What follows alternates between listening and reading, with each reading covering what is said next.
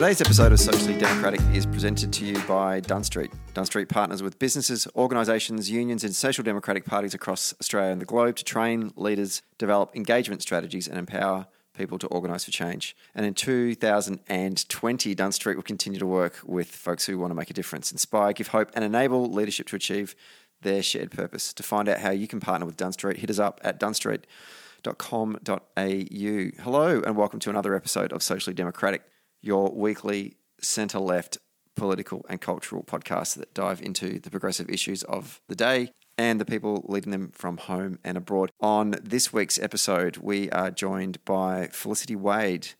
And Felicity is the co-convener of LEAN, which is the Labor Environment Action Network.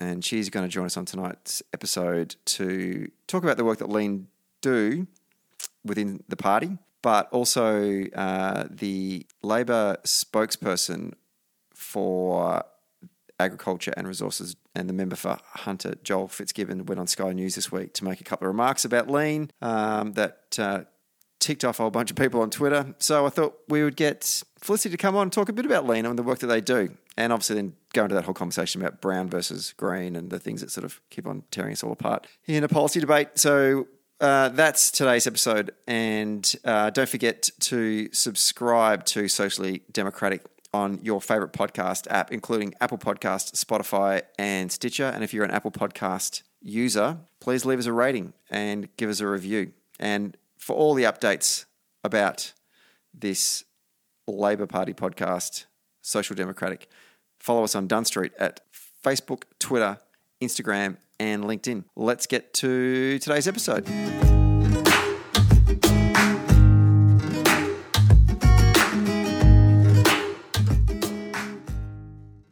We're taping this one on a Friday night in downtown Melbourne, and this week's special guest is the national co-convener for the Labor Environment Action Network, and she joins us tonight to specifically tear apart my poorly constructed Young Labor forestry policy from 1995 titled No Logs, No Jobs.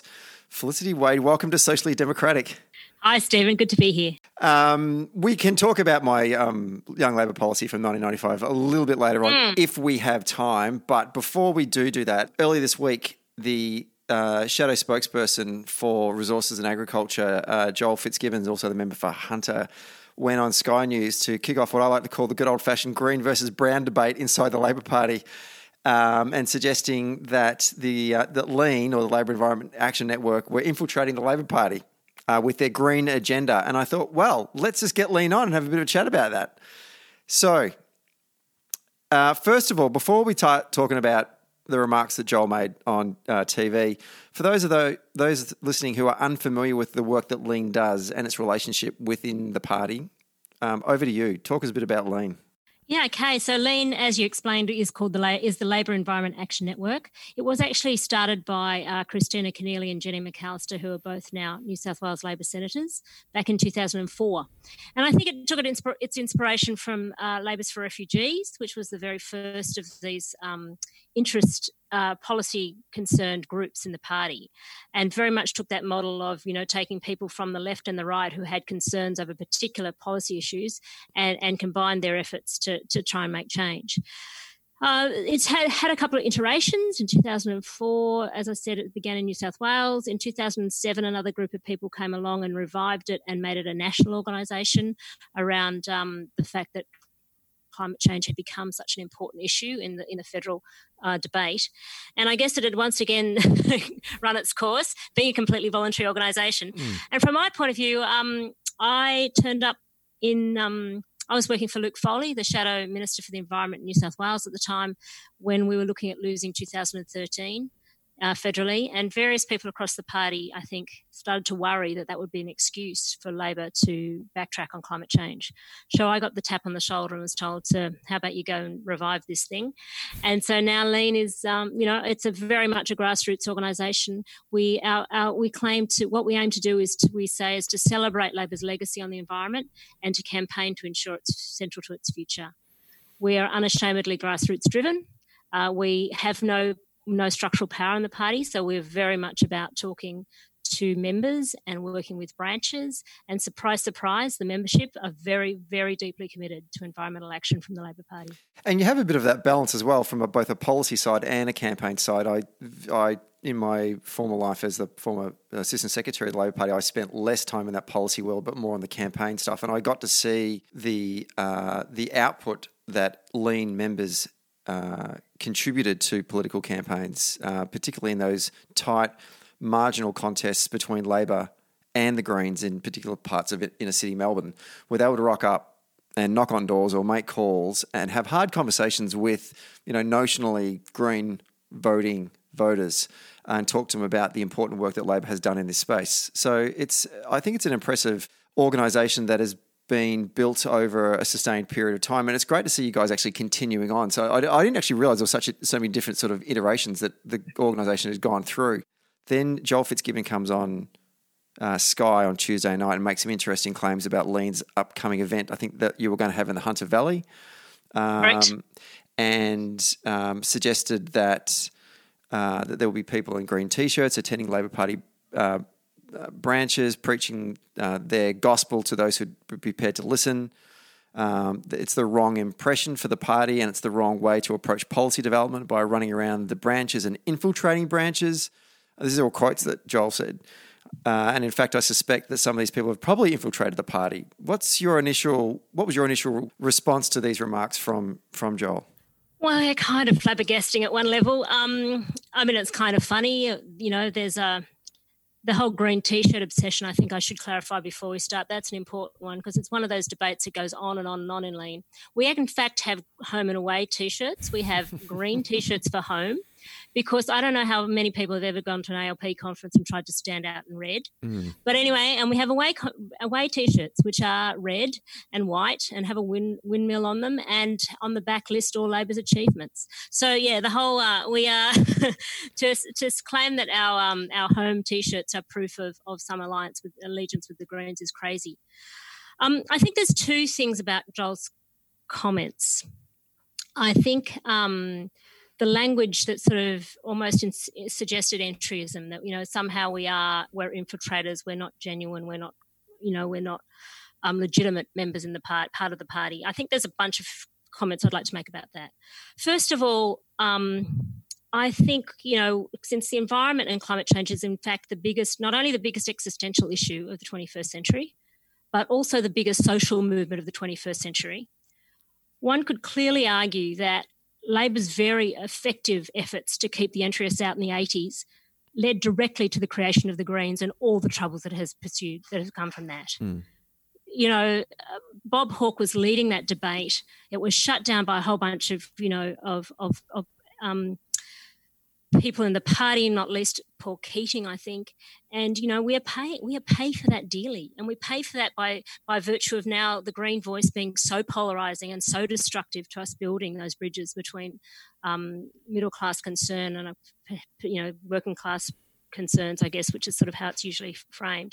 So I just sort of mark that kind of notion that we know somehow that environment isn't a legitimate part of our agenda. I think because as a social democratic party in the 21st century, there is no way we can survive. We'll be an anachronism unless we can absorb and manage this issue. And I often say, that there are three factors of production. That's the old, that's the classical version of economics. There's capital, there's labour, and there's the land or resources. Now, our movement comes out of the conflict between capital and labour, which was so clearly evident, in the post-industrial revolution. But I think now here we are at the end of in the 21st century, and it's very clear that capital and the land have just as much conflict. And for a communitarian party who say we care about actually, working together, there is no greater issue than our actual the ecosystems around us that sustain us being under attack and assault. And unless we can work out how to manage capital's undermining of our living world, just as we will suffer and die. I noticed. Obviously Joel's from the Hunter Valley, and they're. It's a region I've actually never been to before, but I can only imagine what it would be like in the sense that they are so reliant on coal. I come from Gippsland, and that's the Latrobe Valley, and it's a very similar kind of experience. I think he must have. I'm assuming that he's got his back up because you guys were going up there to hold a forum in the Hunter Valley. What was your purpose behind holding that forum? What was Lean doing up there in the Hunter Valley in the first place? Well, Lean has we're modelled on the sort of structure of the party, and that our state branches are very important, but increasingly we have very local branches because, surprise, surprise, members are saying, here I am a member, I've got nothing to do, I really care about this issue, and you guys are going to help me organise to be a powerful voice in the party. And we have a Hunter Lean. So Hunter Lean, and I think, again, this is another quick point on the way that about those comments was, the guy who organised that forum is a guy in his 20s, a young man in his 20s. He's a second-generation Labor member. His mum's a stalwart of one of the Newcastle branches, and he put that together. And he wrote Joel a very nice little email, very sweet little email, knowing the context, saying we are worried that we are getting wedged between our working class base and our inner city people, and we don't want that to be, and we want to organise to bridge that gap. You're a leader in our community. Will you come and, do you want to come to our forum? Mm. And out of that was where that email came that ended up in the Australian. And from my point of view, that's just fundamentally, these are good people who, are, as volunteers, we're building a forum around jobs and what we're going to do about the future for that area. And that's what came back at him, being put on the front page of the Australian. Not a great way to grow a party and encourage your young activists. But the reason we're in the Hunter, I think, cuts to the bigger issues at play here. Look, I want to talk about the general issue of where environment sits in our future, which is really important, but and where it fits in terms, and where it fits too in the kind of analysis of what happened wrong in the federal election last year. But very specifically, we do clearly have a problem with coal communities. There was, and Tony Wood from the Grattan Institute says this, and I think it's probably a good line, is that coal communities didn't vote against climate action, they voted against losing their jobs. And that is a problem, not only electorally for us, but morally too, as a party who care for working people. And I think it's very clear that, I keep wondering, I keep being told that there was diversification policies for North Queensland and so on in our policy suite at the last federal election. I keep asking to see them. I haven't quite no one's managed to find them for me. So there's a point about policy. But I guess more importantly, we've got this challenge that, the government has, I think our challenge around climate change is that there's going to have to be massive transition in some communities, and there's no way to get into silver coat, to silver bullet that. Or no, I'm getting my analogies mixed up to coat that. Yeah. But the government, our problem is that climate change has, in a sense, become just one of the basket of things that a whole bunch of communities feel like they've been ripped off via the neoliberal agenda of the last 20 years. And they can see change coming, and they can't see that, they don't believe governments are going to look after them in it. And, we're as guilty of that on many fronts as anybody else. So we need to, we're sort of somehow saying, we're going to make this change. You've got to trust us somehow, because, not that we've done it very well, over many, many years now. And right at the time when your trust in government is lower than it's ever been. So I think we have to, take very seriously how we're going to solve that problem, and it's not easy. So why was Lean in the Hunter? We're in the Hunter because the only way we can see to solve this for Labor is to go out and talk to communities. So Lean is working very hard on building coalitions, with, particularly with the AMWU, and together we are going to be spending a lot of time in the Hunter and talking to people. I mean, there's a whole bunch of processes about transition go on in various contexts now, but it's our view that those most impacted aren't really being spoken to, and we can't really see a way out of this difficult problem, because it is a difficult problem. Without just going and actually spending a lot of time on the ground. So that's what we're trying to organise to do. I'm assuming the event that you're planning to hold has already happened. Is that right? That's right. Yep. It's a great event. Well, exactly. So, I mean, when you talk about having those conversations, sometimes that can come off sound like a cliche. How are you actually organising those conversations? Like, what work is involved in at a grassroots level to reach out to people in those communities and gather information, and I'm assuming this is going towards helping you guys get a better sense about what kind of policies can be developed at a state and national level to work with these communities to deal with the problems that you just articulated. Yeah, well, so that forum, which was held on Wednesday night, was a fantastic little forum. It was Steve Murphy, who is the newly announced National Secretary of the AMWU, the New South Wales State Climate Change and Environment Shadow Ministers, and she, the Environment Minister, Kate Washington, is actually a local to the Hunter as well. Tony Wood from Grattan Institute, and Dom from BZE, the Beyond Zero Emissions, who are really doing a lot of modelling around how to build new jobs. That forum was really aimed at Labor Party members, and we had about 100 people on the line, and just starting to talk through, is it really realistic, that we one day may be able to shift into steel? Is it what does that mean in the immediate term? All of those questions, are the renewables actually going to be here? What are we going to do to get, jobs and conditions aren't very good in the renewable energy industry? All of those questions and conversations that we have to have.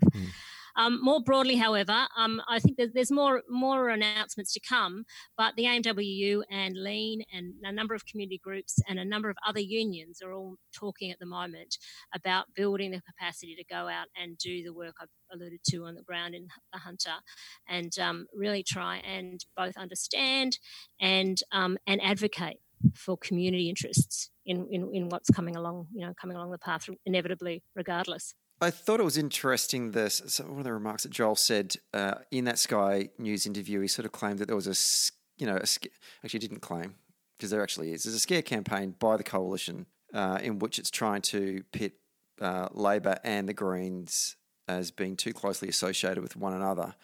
But then went on to say that he wanted to ensure that the Labor Party is a broad church. But I infer from those remarks, and I don't want to put words into what he was saying, but I get a sense from him what he's saying is that we want to be a broad church, but there isn't any place for environmentalism within that Labor Party broad church. Is that what you drew from those? Is that are we on the same page with this one?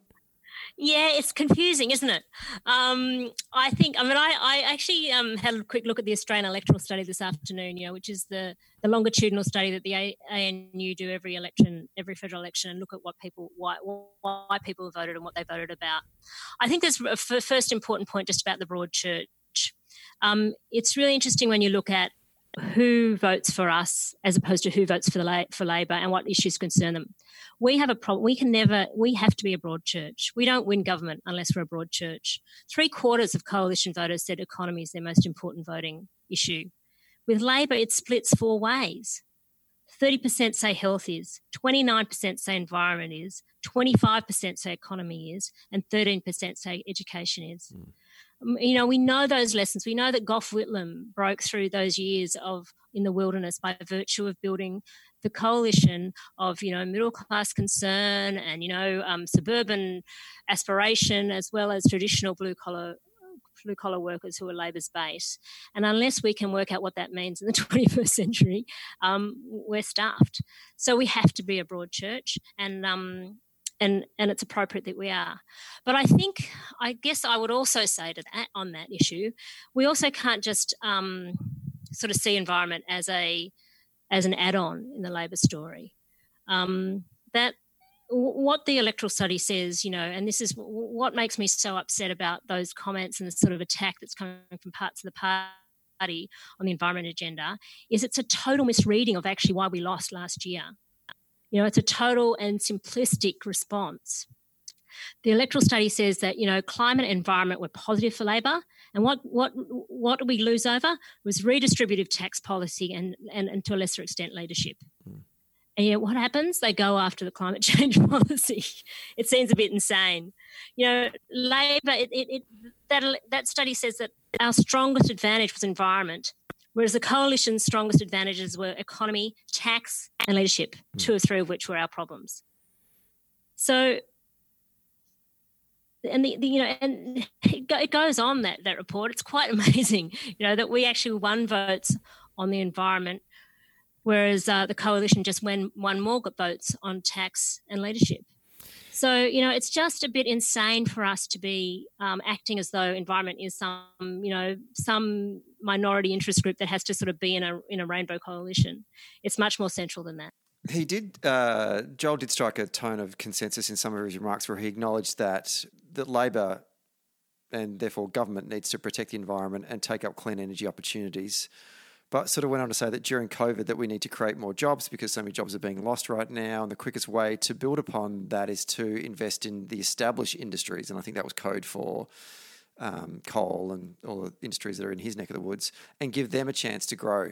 But I mean, I've always come to I'm of the opinion that these emerging renewable energy industries are actually where there is real growth and where there is real job opportunities for folks out there.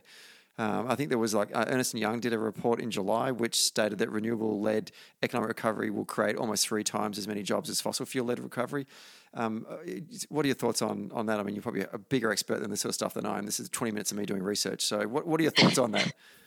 Look, I mean, there's a mountain. There's actually you could get squashed by the storm of reports on what green, environmentally positive led recovery can do for us.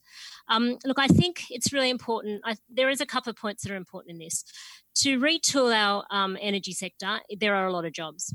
We've got 10 years of jobs building out the solar and the wind we need to run a clean energy sector. It is true, however, that it doesn't take very many people to run a wind farm or a solar farm. And so in terms of the jobs challenge facing us, it's important that we recognise that if we have with the most wind and the most sun and the most land to exploit them in the world, we should be using that competitive advantage and cheap and plentiful energy to be building manufacturing back. One of the great points that Ross Garnaut makes in his book Superpower about what the opportunity is for us to re-establish manufacturing is that renewable power is actually much harder to export than fossil fuel power. You can put coal on a ship, you can't put sunshine on a ship. So therefore, it doesn't cost that much more to burn your coal in China as it does in Australia, but it's a lot more expensive it's much cheaper to burn your renewable energy power here than it is anywhere else. So that means all of a sudden things like aluminium or steel production or even energy intensive manufacturing should be able to. It's all those other things that competitive advantage allows. It's really where we're going to see the job growth. He mentioned in the report that there was some environmental protection and biodiversity interim report led by Professor Graham Samuel, and suggested that you guys had rejected that report. First of all, what was in that report? Who's doing the rejecting? What's going on there? So one of the campaigns that Lean was very active in the last few years was about environmental law reform. And once every 10 years, the big fat piece of national law that dictates national environment laws is statutorily reviewed. And this time the Morrison government has appointed, former ACCC chief Graham Samuel to do that report. That came out. The interim report was released about 2 weeks ago. Look, Lean worked very hard and actually had the support of 500 local sub-branches and other party entities to put a whole bunch of principles into the national platform to underpin our approach to environmental law reform. The problem at the moment is those laws, which were created in the Howard years by Robert Hill, don't protect the environment. They don't actually legally obligate anyone to actually, stop any environmental decline. And they are also incredibly cumbersome and confusing for business. So Samuel, I think, has recognised a whole bunch of those problems. He has very unequivocally said they are not fit for purpose. They are not stopping the decline that is actually now we're in real trouble with in Australia. We're still, hitting record levels of extinctions. We're the best in the world on mammal extinctions. We've cleared, since those laws came in to protect the environment, we've cleared 7 million hectares, the size of Tasmania, of critical habitat.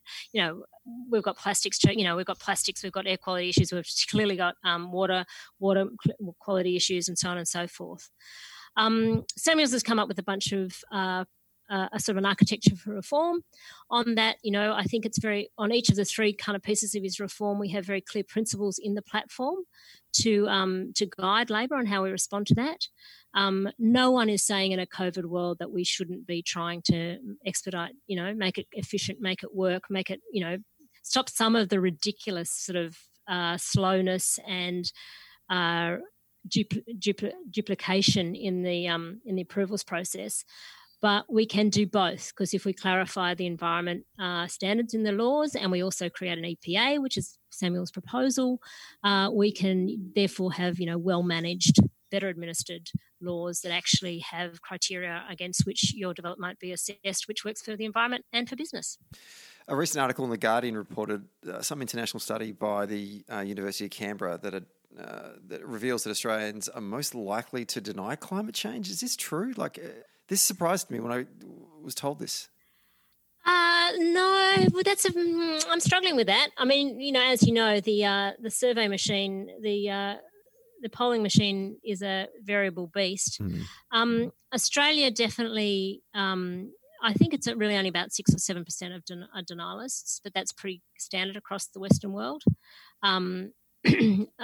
Again, that electoral study I read today said 80% of people considered environment and how they voted, and 21% of people said it was their most important issue.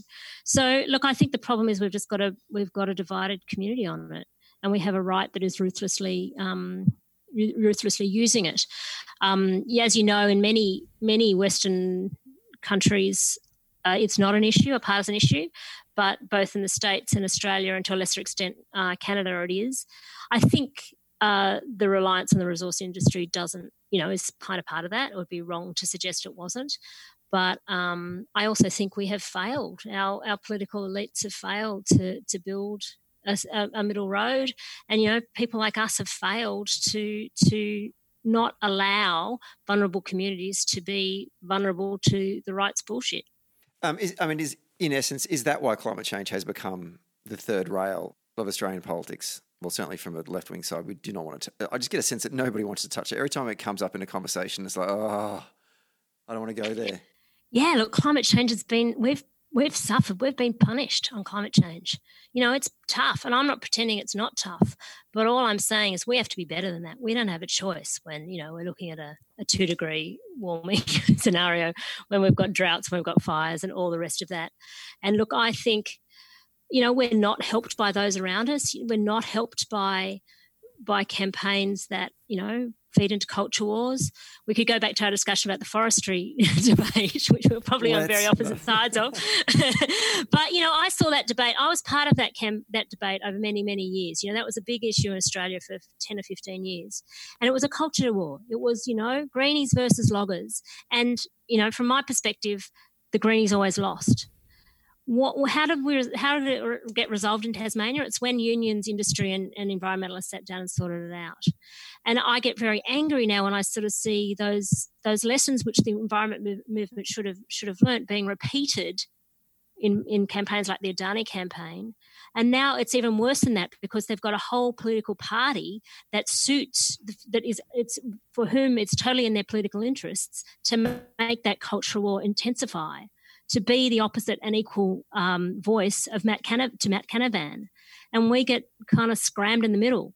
So, yeah, it's a shit sandwich for us, but we have to work out how to manage it, because we can't look after Australians into the future. We can't be legitimate. We can't really claim we're about protecting equality and a good life for all unless we can deal with this incredibly important issue. Is this too simplistic a summary to suggest that sections of the environmental movement are trying to make a case or trying to persuade voters to vote on the basis of it's right to support candidates or political parties that support sustainability or support addressing the climate change issues that confront us, because this is a great urgency, as opposed to the other argument is that you need to vote in support of the environment because it engaged people through an economic frame. Yeah, look, I think that's incredibly, that's the heart, I guess, of what Labor probably we did learn out of the 2000 last election. The economic frame, you have to be careful because there will be change. and change has implications and hurts and all those sorts of things. And as I talked about before, I think we've been part of a kind of cavalier, neoliberal globalism that has left a whole bunch of our base behind, and it's got them pretty pissed off about change. But certainly I think that we can no longer say, it's eat this because it's good for you. It's got to be about, we've got a global world that is shifting, and it clearly is. The era of coal is over. So regardless of whether, we shift policy or not, those commercial decisions are going to mean that there is less and less reliance on our fossil fuel resources internationally, and so therefore less and less opportunity for us to rely on them as, simply digging them up and sending them off. So, it becomes this huge opportunity to build industries for the future, to build an economy for the future, to actually be, much more active. You'd have to say Australia's been a pretty lazy economy. We've been so blessed. We haven't exactly done what Germany's done and identified future opportunities and trained our people and built the capacity to do it. But here's the opportunity, here's the moment. And I think it's probably fair to say that unless Labor leads that, you wouldn't want to look around the country and see too many other people who are ready to take on that task. I'd be interested to get a sense from you in the conversations you do have up in the Hunter Valley and the work that Lean will be doing up there. As I think I said on the program at one stage, I'm from Gippsland. Many of my cousins worked and still currently work in the coal industry. And Latrobe Valley is, the Latrobe Valley exists because of the coal industry. And that's Loy Yang, it's Yallourn, it's formerly Hazelwood. But talking to my family up there, they even acknowledge that whilst their employment is dependent upon this industry, they recognise that it's on the clock. And there's enough people now that are working in that industry or working in industries that are dependent on that industry who are saying, we're not opposed to renewable energies. In fact, we're quite proud that the tradition of the Latrobe Valley has been that we power Victoria. That's what we've done for a very long time. And we'd like to continue to power Victoria. We don't care whether it's you're digging up coal out of the ground or if it's chucking a whole bunch of windmills up or solar, whatever, you name it. But we want to be a part of that. We want this history to continue. So I when I heard that from them, I felt positive about that because you get this image from some people who are saying, no, we're, bugger that, we're all coal or nothing. It's coal or bust, do you know? Do you know what I mean? Is that your experience outside of the Latrobe Valley? Totally, that's the experience. I think that very important point that people are very proud of powering the nation. That's dignity and work stuff. These communities have literally, built our economy by, keeping the lights on, keeping the industry turning. But the other thing I think that's very clear is people are saying, we're not committed to the coal industry, we're just committed to having decent jobs. And I guess that's, that goes to my point about our bigger challenges around the casualisation of work, the lack of trust that, if we say there's going to be change, that's going to be safe change, and so on and so forth. So look, I'm amazed by how often you hear that. I don't care if I work in the coal industry. I just want to work, and it's of course it's also that stuff of wanting to know your children can work too. It's about having industries that are cornerstone in a community. Obviously there's all the growth of health and services and NDIS and all that sort of stuff. And, I, as much as anyone, don't want to get stuck on an obsession with, old white blokes' jobs, because there's a whole lot of women's jobs and service jobs. But I think it's pretty clear that, our economy does rely on on having some of these big industries. And, we just have to make sure we can build them in a way that is actually believably comparable to what the coal industry has done for so many generations. Last question before I let you go and have your dinner. The ALP National Conference is due to be held in December. We're in this very uncertain period right now as to whether or not it'll go ahead. But if it does go ahead, what's Lean's focus heading into that conference from a policy standpoint? Well, I think there's a lot of enthusiasm to be talking about these ideas about what does it mean for us to use the opportunity of the changes that are necessary to respond to a changing climate, to build manufacturing to build a resilience, to build industries that are actually about managing the change, and to really call Labor to not just, I think it's probably fair too to say that a lot of climate change policy so far has been effectively subsidy or corporate welfare, but to say no, it has to be better than that. It has to be changing our energy systems and our manufacturing future, but with a sort of an unashamed focus on the community interests mattering, and putting policy in that delivers it. Last question, not a question actually, opportunity to plug. How can people get involved in Lean if they want to? Well, Lean is, you can just go to our website. It's www.lean.net.au. You can just join there. When you get your email, welcoming you in, you'll find a contact for your state organiser. You need to chase them down and say, I want to get involved. As with any completely voluntary organisation, sometimes you have to be a little bit enthusiastic to actually get your way through the door. But I encourage you to do so. It's an incredibly affirming experience of humans working together, because, as you know, the Labor Party is full of people. We've got branches across the country who turn up every week, every month, just because they believe in making Australia a better place. And Lean affords you an opportunity to work with some of them. And that's truly great. Well, we wish you the best of luck with the remainder of the year heading into the national conference, and all the work that you're doing in communities like the Hunter and across the country. And I do recommend, look, I've sat next to some guys making some calls on some campaigns from Lean, and they've I can tell you, making calls in a Labor Green contest is tough, and they do it with a great sense of humour and a lot of patience. And I am always in great admiration with the activists from Lean. So strength to your arm. And Felicity, thanks very much for coming on the show tonight to have a bit of a chat. Thanks for having me.